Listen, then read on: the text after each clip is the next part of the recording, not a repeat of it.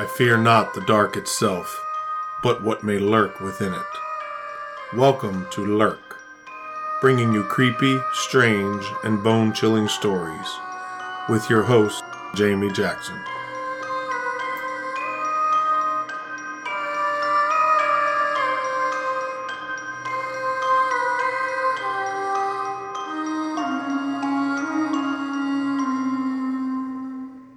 Hey Lurkers, welcome to episode 51. And that means happy birthday to the podcast. April 4th is our 1-year mark, so thank you very much for continuing to listen and to share the podcast. It's been a crazy year in general, but also for the podcast, as it has changed quite a bit since it launched. It's gone through a couple different transformations, and I'm hoping that in the future it transforms a little bit more and we're able to branch out into a couple different directions. There are a couple of different things that I'm thinking about doing here to add a little bit of variety to the podcast. So you're not just listening to me tell you a story. I want to bring on some guest hosts. Angelina will be back. And my brother also wants to come on. Ethan is talking about ideas for different podcast topics that he wants to do and join in on. I also want to be able to do some interviews with different people. And I also would like to try to do some episodes where they are recorded on site at different haunted locations. So you're part of the investigation that's going on. Just a couple of different ideas. If you have an idea or a thought, please send it our way. Any suggestion you have for improvement, please let me know. I am totally open to constructive criticism and always looking for different ideas. I want to hear what you would like us to do. I'm open to suggestions. I want to improve and draw in more people. So if you have an idea, please send it our way. So hopefully life settles down. Fingers crossed. And now, time for today's topic. We're going to be heading over the Pacific Ocean to the land down under to hear about what is called Australia's most haunted house, the Monte Cristo Homestead in Junee, New South Wales. New South Wales is an Australia state on the east coast, and it's home to the city of Sydney. So most people who aren't super familiar with Australia know at least the Sydney Opera House. Junee, the town, was founded in 1863. It was originally spelled Jewnee, Jewnee. Now it's spelled Junee. Junee is Aboriginal for speak to me. It was also known as Junee Junction or Loftus when it was proclaimed a town in 1883. It's now just Junee. It is a 4-hour and 30-minute drive from Junee to Sydney, and 5 hours, 30 minutes to Melbourne, and 2.5 hours to Canberra, according to the Junee tourism page. The history of the homestead surrounds the Crawley family. Christopher William Crawley was born in 1841 in Sydney. In 1862, he married Elizabeth Carr, and they would go on to have 6 children. The couple moved to Junee, but it wasn't until 1876 that they bought land. Christopher held 2 parcels of land on a conditional purchase, one of 400 acres and another 120 acres. Christopher and Elizabeth Crawley built a primitive slab hut on the land. They struggled with farming, however. Christopher Crawley acquired a license and built the Railway Hotel in 1877. It's alleged that Crawley was tipped off that the railway would open in Junee in 1878. At the time, the only buildings in the village were Christopher Crawley's hotel, the adjoining railway store run by George Dobbins, and a few slab houses and bark huts. But that changed when the railway and Junee began benefiting from the many travelers and the agricultural trade. Christopher Crawley became extremely wealthy and ended up owning nearly the entire area that comprises modern-day Junee. Crawley was held in high regards by all the community. He donated a parcel of land to the church and helped finance the construction of St. Joseph's Church and other important projects. This is when Christopher Crawley built Monte Cristo, which means Mount of Christ. The name was allegedly chosen by Mrs. Crawley. Up until now, the Crawleys lived in a small brick cottage, now called the original homestead. Built in 1876, the original homestead later became the kitchen and servants' quarters. Crawley built Monte Cristo to be a symbol of his success. It sat perched on the hill so that Mr. Crawley could survey the town from the second-floor balcony. Their original home, a slab hut, had become servants' quarters when finances improved, and a grander brick replacement was constructed. The slab hut made way for stables to house Crawley's prized racehorses, which coincided with the construction of the dairy and preceded a wood ballroom which stood directly behind the old homestead and was connected to a carbide gas supply illuminating the main house in 1902. Mr. Crawley became much loved for his generosity and sense of civic responsibility. Mrs. Crawley was rumored to be of Aboriginal descent, which caused her to be shunned by the people in the town. Christopher and Elizabeth Crawley were a very religious Catholic couple. Elizabeth Crawley usually wore a black lace dress with a stand-up beaded collar and a lace cap. She drove around in her own carriage, pulled by her pony. The carriage is one that was restored by the current owner and can be seen there on the property. Staff would later tell stories of mistreatment by their employers, especially Elizabeth. Although Elizabeth Crawley ruled the house with an iron fist, Monte Cristo became one of the area's social centers. They held balls, the local landowners played tennis and golf on Junee and the surrounding area's first golf course. The Crawleys had 7 children. I think earlier I said 6. 4 girls and 3 boys that survived. Ethel, their 10-month-old daughter, was killed when a nanny carrying her dropped her down the stairs. We're going to hear a little bit more about that here in a couple minutes.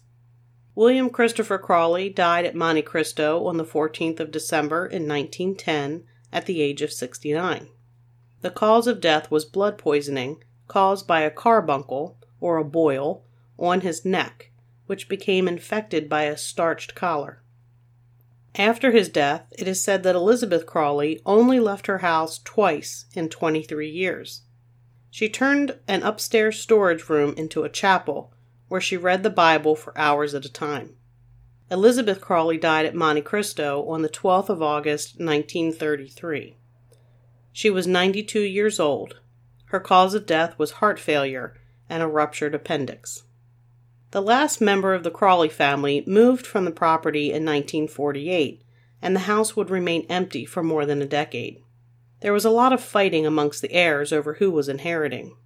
There were several caretakers at the house attempting to keep an eye on things, but they were unable to prevent the place from being vandalized. All the original furnishings were taken out of the house and sold. The house remained in its deteriorating state until it was purchased by Reginald Reg Ryan and his wife Olive in 1963. Reg Ryan had discovered the dilapidated property while he was living in nearby Wagga Wagga, and he spent 8 years negotiating with the Crawley heirs to purchase it. All I can think of is Fozzie Bear and his Waka Waka. Wagga Wagga. I'm sorry. Reg Ryan actually bought the house twice.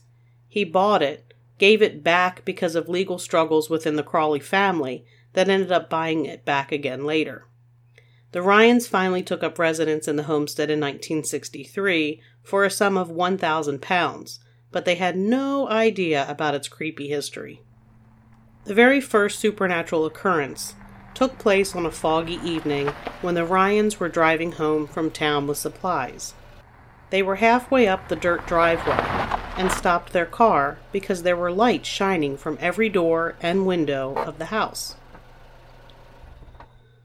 That might not seem like a big deal, except the house didn't have any electricity. Reg Ryan assumed that squatters had moved in, but as they drove closer to the house, all the lights went out. Some people say it might have been their vehicle lights reflecting off the windows, but there weren't any glass panes in the windows or the doors at the time.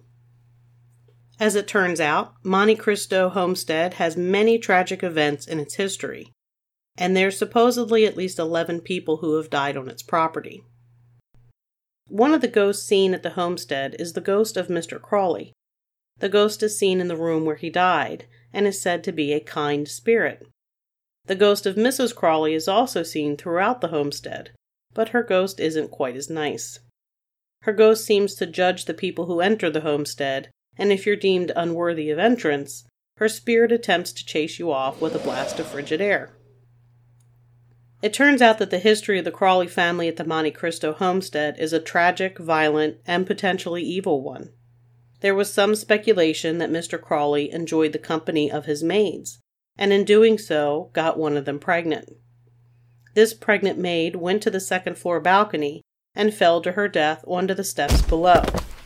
It was originally thought that she committed suicide because of being pregnant out of wedlock, but now, based on the location of where she landed, it's believed that she was pushed.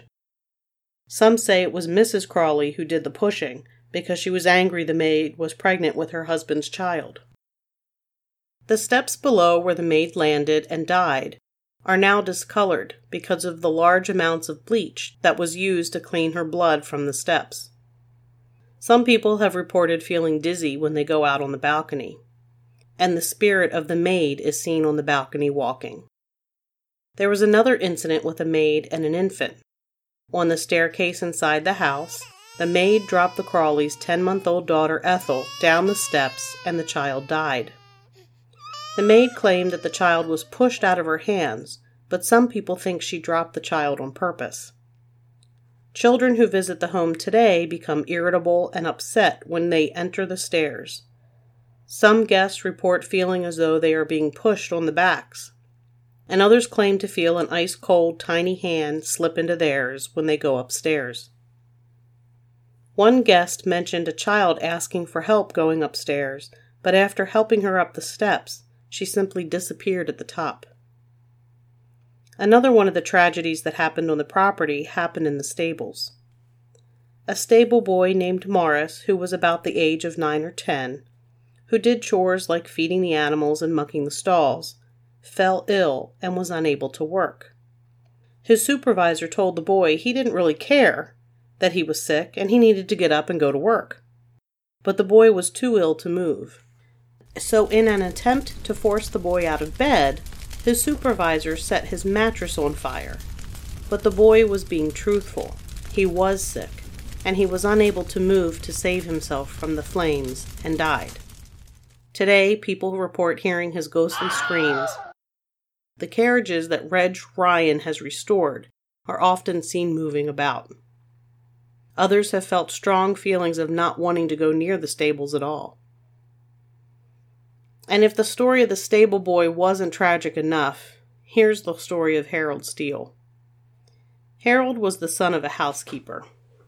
At some point, Harold received a head injury in a carriage accident that resulted in his developing mental issues that included issues with aggression. His mother kept him chained to the wall. Poor Harold was chained up for 30 or 40 years. I've seen both numbers. So, some say 30, some say 40. At this point, it doesn't matter. 30 minutes is too long to have a child chained up, even if they have some sort of issue. But back then, it was a totally different time period. It doesn't really matter. Either way, it was a long-ass time that he was chained to the wall, and he shouldn't have been. His hair was dreadlocked, and he basically had no language skills, since he was alone all the time. He used to make animal noises to communicate with the animals he could hear, and would often be heard howling in the night. The local kids in Junee thought that there was a monster chained in the house, and they would sneak onto the property to take a look. Harold would growl and hiss at the kids. I'm not gonna lie, if I was a kid, I would be one of those kids looking to see what was going on. You got a monster in your house? Well, I need to go check that out. That was my personality then. That's my personality now. So tragically, I know you're wondering how this can be any more tragic than it already is. Boy is in an accident, receives a serious traumatic brain injury, becomes aggressive, and is chained to the wall for decades. Well, Harold's mother died, and the townspeople ended up finding Harold there, chained to the wall, in the room with the body of his deceased mother. She had been dead for a few days. Harold was then institutionalized, and he ended up dying not long after. Now guests report the sounds of chains rattling, growls, hisses, and howls in that area. More recently, in 1961, Jack Simpson, who was one of the homestead's caretakers, was shot to death on the front porch of the caretaker's cottage by a local man who was inspired by Alfred Hitchcock's Psycho. The man watched the movie several times before committing the murder, and then carving the words, "Die, Jack, ha ha ha," on the shed door, where they can still be seen today. All of these events have led to the hauntings today. Psychics that have visited the home say that Mrs. Crawley is the most dominant ghost at the homestead, and her ghost has been seen for years. That's not really surprising, since she seemed to be extremely dominant while she was alive. She's often seen in the room she converted into a chapel. She's described as a figure dressed in black and carrying a silver cross. Her ghost has been known to order people out of the dining room, and when a room suddenly turns ice cold, it's her presence that is felt. There's an apparition of a woman in period clothing seen walking on the veranda. Faces have been seen looking into the second floor windows in areas where there are no balconies. Furniture gets moved around, and strange noises are heard throughout the house. Since 1993, the Ryan family has operated ghost tours and overnight stays at the homestead. People who have stayed in the homestead overnight have reported waking up to Mrs. Crawley standing at the foot of the bed. Others have said that they've been pinned to the bed, unable to move.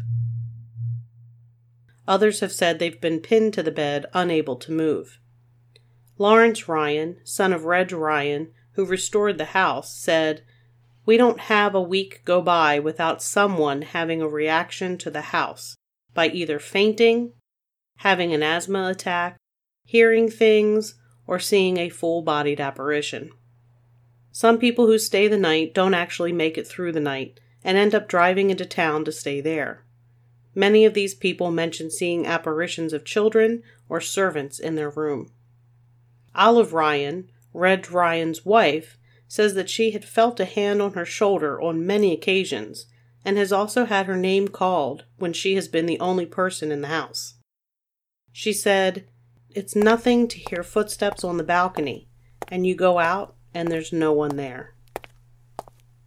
There are also several stories involving animals that were brought to the homestead by the Ryan family. It seems that someone from the Crawley family wasn't a fan of animals. My guess would be Mrs. Crawley. She just doesn't come across as the warm, cuddly, I love puppies kind of person. When they moved in, the Ryans had a cat that suddenly had all its hair stand on end. It went nuts and jumped off the second floor balcony and took off never to be seen again. Similarly, their dog went nuts when brought inside the house and it ran off.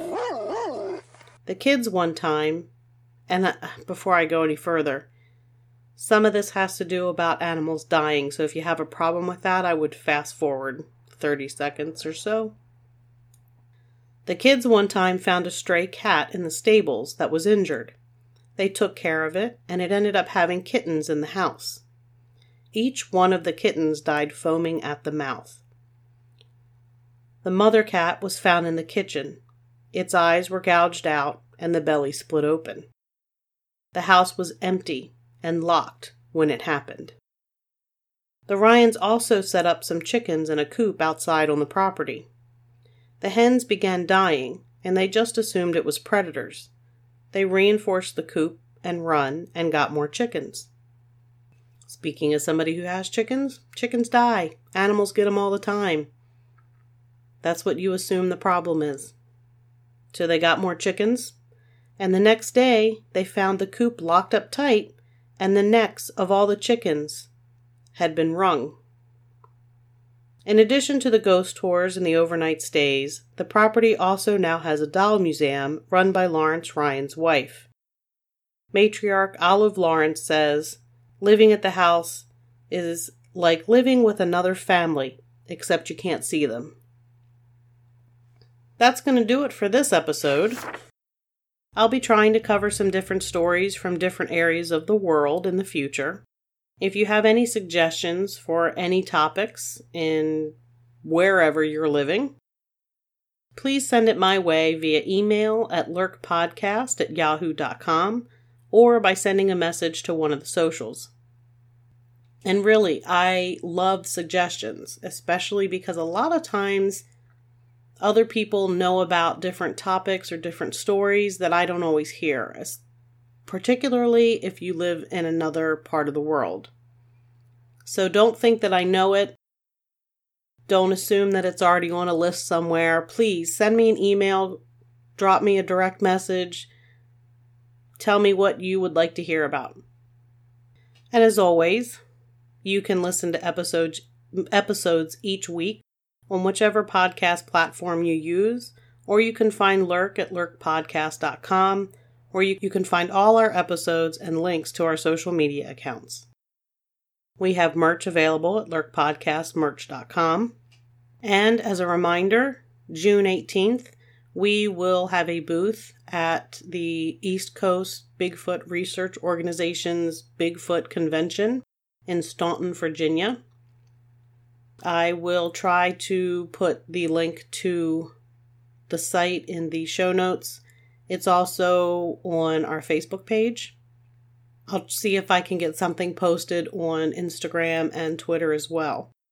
So there's a lot of speakers lined up. There's a ton of vendors. I think all of their vendor spaces were sold out. So there's a ton of vendors. I think Transformers are going to be there. There's a bunch of food trucks. So there looks like there's going to be quite a bit to do there at that convention. Also, keep in mind, the end of September, I think it's September 24th, whatever that Saturday is, the Bigfoot Calling Festival in Whitehall, New York will happen. We were there last year and it was a great time. Awesome festival, very well organized, great people. We had a great time and it's beautiful right there by the canal. So mark that on your calendar. We're planning on being there as well in September. So that's going to do it. And until next time, keep lurking.